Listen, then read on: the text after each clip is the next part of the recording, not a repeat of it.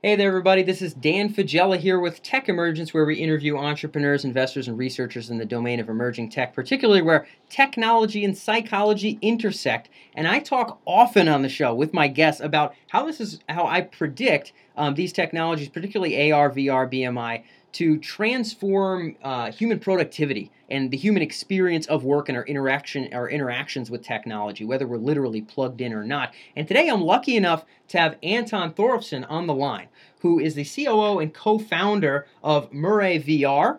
And their company is working on completely revolutionizing productivity by allowing people to work in an entirely digital environment with virtual reality. So I'm excited to dive in. Anton, how are you today?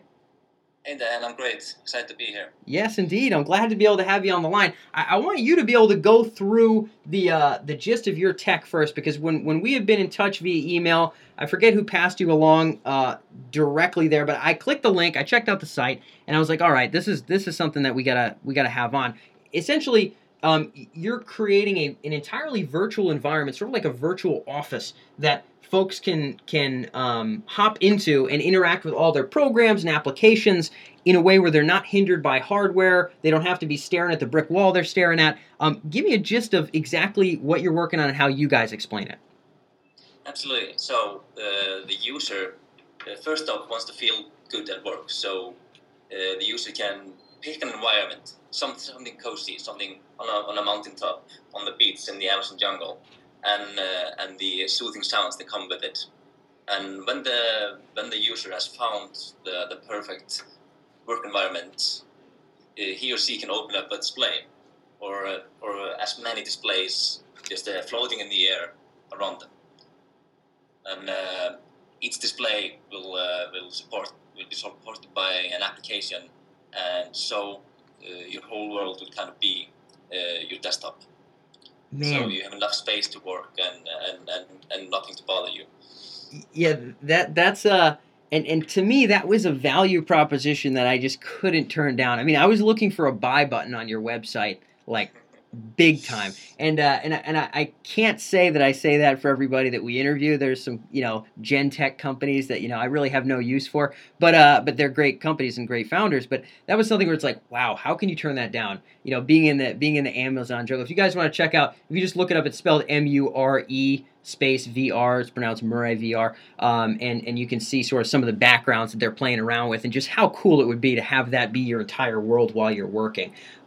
So let's talk a little bit. I mean, I can see just so many ramifications of this. I'm imagining myself walking into the office, sitting down. I'm here in the Cambridge Innovation Center at the time of this recording, right on MIT campus, and sitting down in this desk. I have a white wall in front of me because I don't like to be distracted, and putting on a headset, and all of a sudden being on the top of some mountain with the sunset and all those sounds that come along with it, and looking all around me in 360 degrees and being able to see that really relaxing, no distraction kind of an atmosphere. Nice sunset, always stays just at that perfect sunset level. It doesn't get too dark, and I can hear the water kind of hitting the beach below me a little bit, and I've got Exactly.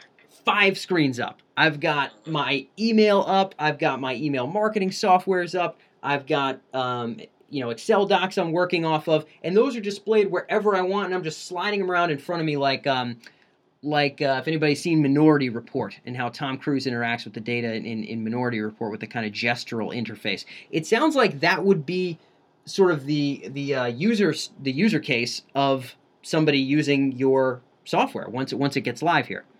Kind of, but still, Minority Report. It's still just 2D. This is taking it a step further, Yeah, as yeah, I yeah. said. Interestingly enough, it actually is. Yeah, now that I think about it, it's certainly a step up. But yeah, this will potentially be able to be wherever the heck you want it to be. So yeah, so that's positively fascinating. Now, in terms of, I have a whole bunch of questions about sort of how this might calibrate with productivity and with attention focus and things like that. But for you, what do you really see as the most transformative component of this? Once this thing's able to be live, what will be possible, and why will that be so appealing? What's the real deeper value proposition for you guys at a bigger level? I mean, we see the productivity as a very, very big part of this, because today all the offices in the Western world are migrating into these open office spaces, where people just sit side by side and are kind of cramped together. Yeah. Well, a couple of decades ago, they were more like segmented office spaces. But companies are not going to go back to the segmented office spaces, even though there's like a lot of harassment and stress-inducing to be sitting like very close to, Yeah. to people every single day, and everyone can see your screen, and there's no you can't relax. Yeah. But, companies can't go back to the bigger segmented office spaces because they cost too much money. Yeah. And every single worker was taking like a lot of space. But with this, you can get the best of both worlds.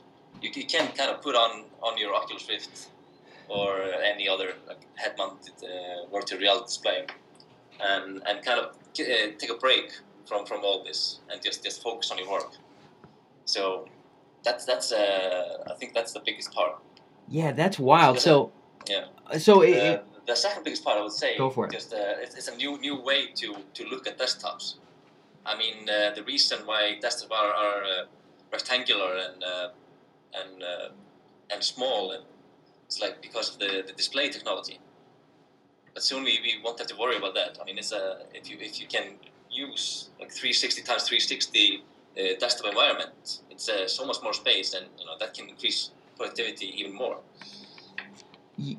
Yeah, big time. And it sounds like, there's just so many jobs where you're using so many screens. I've sort of knocked myself a little bit for not mastering the multi-screen setup. I'm working in a kind of a couple different spaces, so I end up moving around a bunch, and I feel like I'm either too lazy or I don't know what the impact will really be if I plug in the additional screen, I get that thing hooked up and work on multiple monitors. But I do realize they're really, if it was quick and accessible and you were just there with as many screens as you needed, there's really no downside. I mean, I of course wish I could have email floating at the top right if I wanted it to be ubiquitously, no matter where I was looking or oriented. It just seems really, really difficult for that to assuming you're not distracting yourself, and there's probably ways to calibrate that, which we can talk about.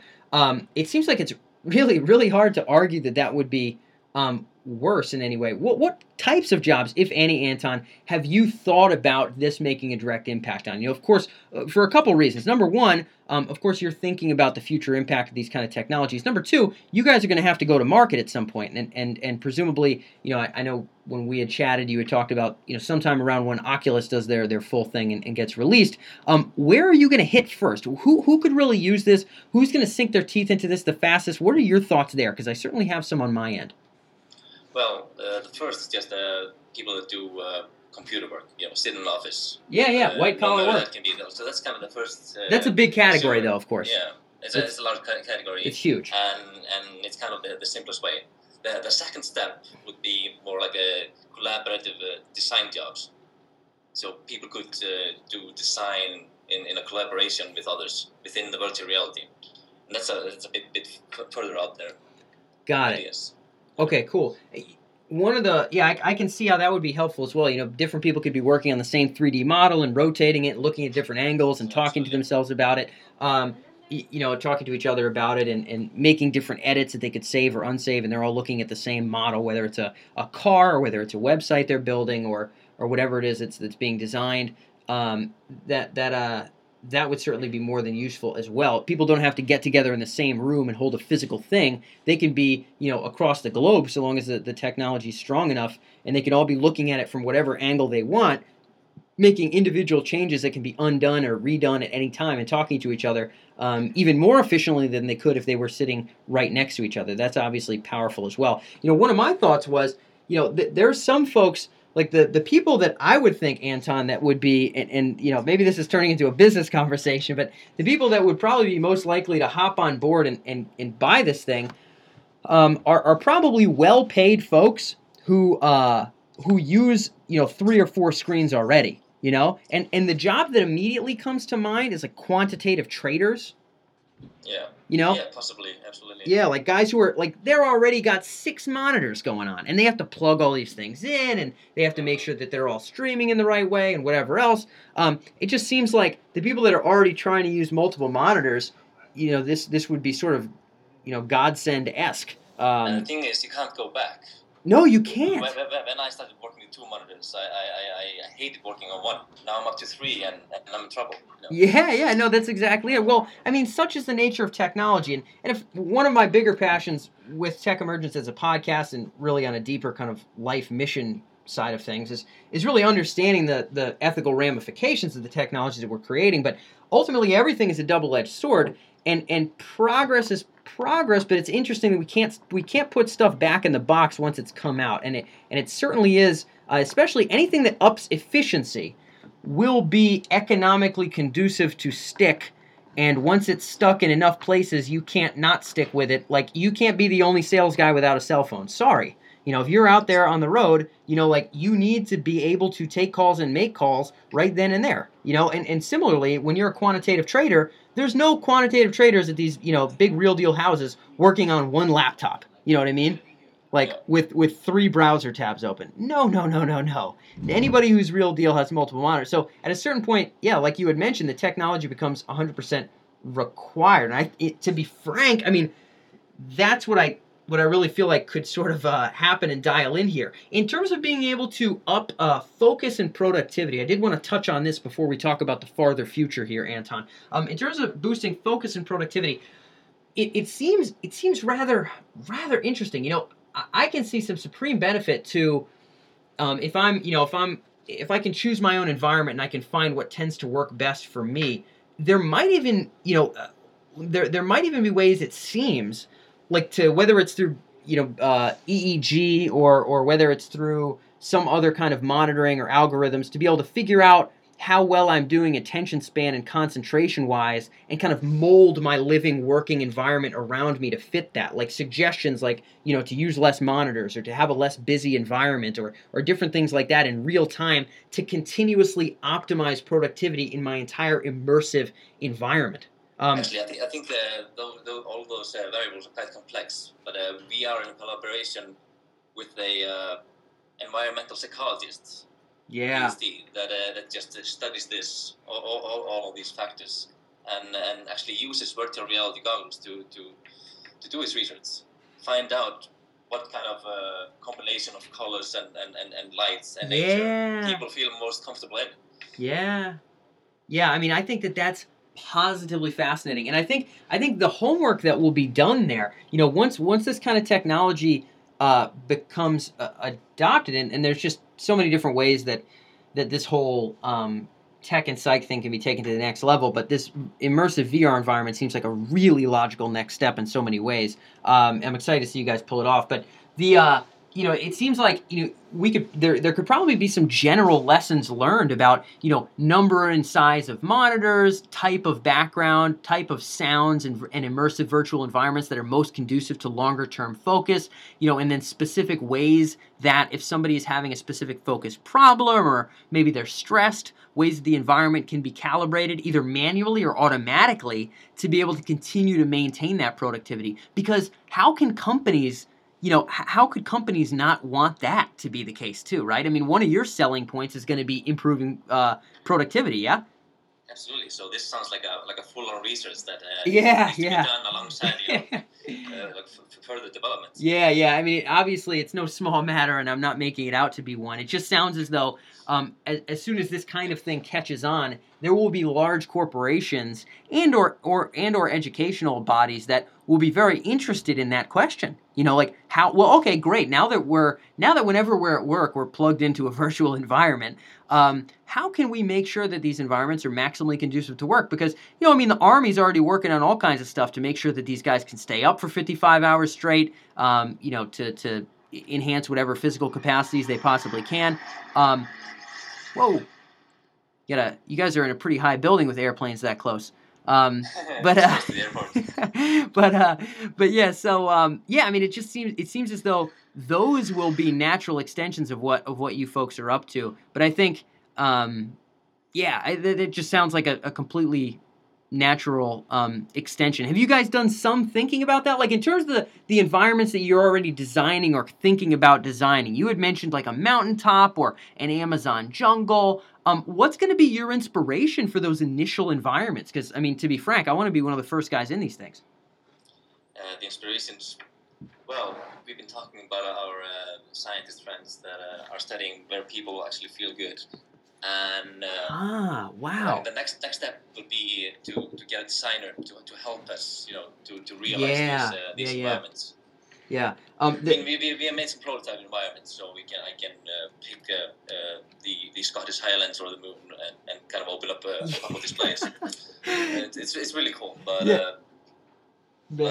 actually, how to optimize the well-being, that's next step. Yep, that's a just absolutely fascinating topic because Anton, my background at University of Pennsylvania for my master's was in positive psychology, sort of understanding, and a lot of that did have to do with environmental and sociological stuff, but environmental indeed in terms of how close or in what ways we interact with nature and how much of it and in what ways we see it and how that might influence overall senses of well-being, depending on where a single plant can increase productivity in an office. So it's fascinating, and there's a lot of great research on that, and I think that how this obviously influencing productivity is really what's going to be what drives the sales in a lot of respects, but presumably what makes it stick and would be a strong component to making it stick as well would be if you could make the argument for the happiness and well-being of the employees as well. I mean, that would be far too many win-wins for anybody to turn it down at that point.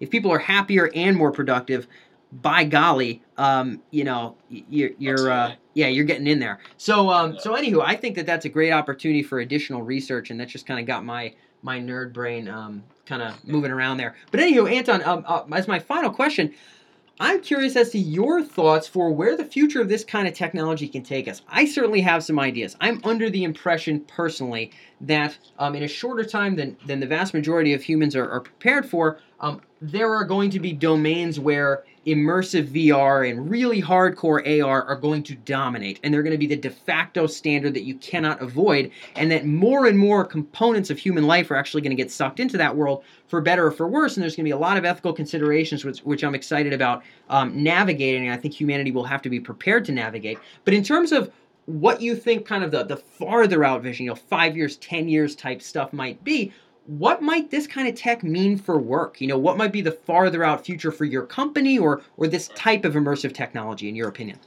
I actually think it's going to be almost everywhere. Virtual reality is exploding, and it's getting so next year it's going to be so cheap and so high quality virtual reality that in 10 years it's going to be hard to distinguish between real and virtual worlds. So this makes all kind of collaboration projects so much easier, like I said before. And of course, all the biggest, the coolest projects that humans do, they are big collaborative projects, and this will just make it easier. And kind of humanity will be able to do something even bigger, even crazier than we are actually doing right now. Yeah, what do you mean by that? So let's paint the picture a little bit. See, if you want to build a skyscraper, you need first architects and general designers, engineers, builders, and thousands of people are involved. But if it's easy to get a million people involved in the same projects, all from from different parts of the globe, bigger projects can be made, designed, and that's just really far out there. Thinking on my part. Yeah. No, so being able to have everybody just pop on a pair of goggles without even having a keyboard underneath them, and being able to have kind of a virtual keyboard and putting on some headphones and a mic that's presumably built into the headset, because that's kind of the goal, and being able to instantly be right then and there with the other architects, the other builders, the folks that are surveying the land, and being able to map out, scope out, model, construct, edit, and tweak on three-dimensional models in real time. Obviously, that's positively transformative. It just means so much for work. Right now, I think, Anton, there is this sort of transition for like you had said, people are moving to these kind of more cramped, open floor type offices. At the same time, people are also doing a decent amount more work from home. And I think a lot of this is about the fact that, thanks to technology, we're able to do a lot of the same things from wherever we are. I think this kind of VR, it sounds like, and it's a pretty logical projection here, is going to take that just that many steps farther, to the point where, maybe such a large swath of work can be done from wherever, that it almost won't matter. Yeah, I agree. I mean, the internet made information possible to spread all around the world, and AR and VR is just the next step in that kind of high-speed information sharing. Yeah, big time. I mean, I really could see this very kind of technology being one of those grander steps. And I mean, there's just so many questions around that, right? Because once you really don't have to show up at work, because you can all share a virtual environment, like you can all be hanging out, in the Amazon jungle, or you can all be on the moon at the same time. And you can be alone, or you can be kind of with the group if you just kind of plug in from home. When does that also transition to our home and life environments? In what ways does that eke its way into that? At what point do you get a virtual dog instead of a real one? I'm just this is a bit far. This is it's a little far, little far for you guys. I don't think you have to be the guy thinking about it, but surely you've. I mean, people always worry about this. Like, are we gonna get the? Well, here's the thing. I'm not worrying. New technology. This happens. A couple of years ago, children had their virtual pets. But still, that doesn't mean real pets. Yeah. And the other thing is too, Anton. I think that there are some folks that would say, like, oh my goodness, if we get virtual dogs, then the world is such a more horrible, terrible place. I actually wouldn't even presume that necessarily. I mean, so long as we don't neglect all the real dogs, I guess. I mean, some people probably said, all these cars are making the world a worse place. Horses are better.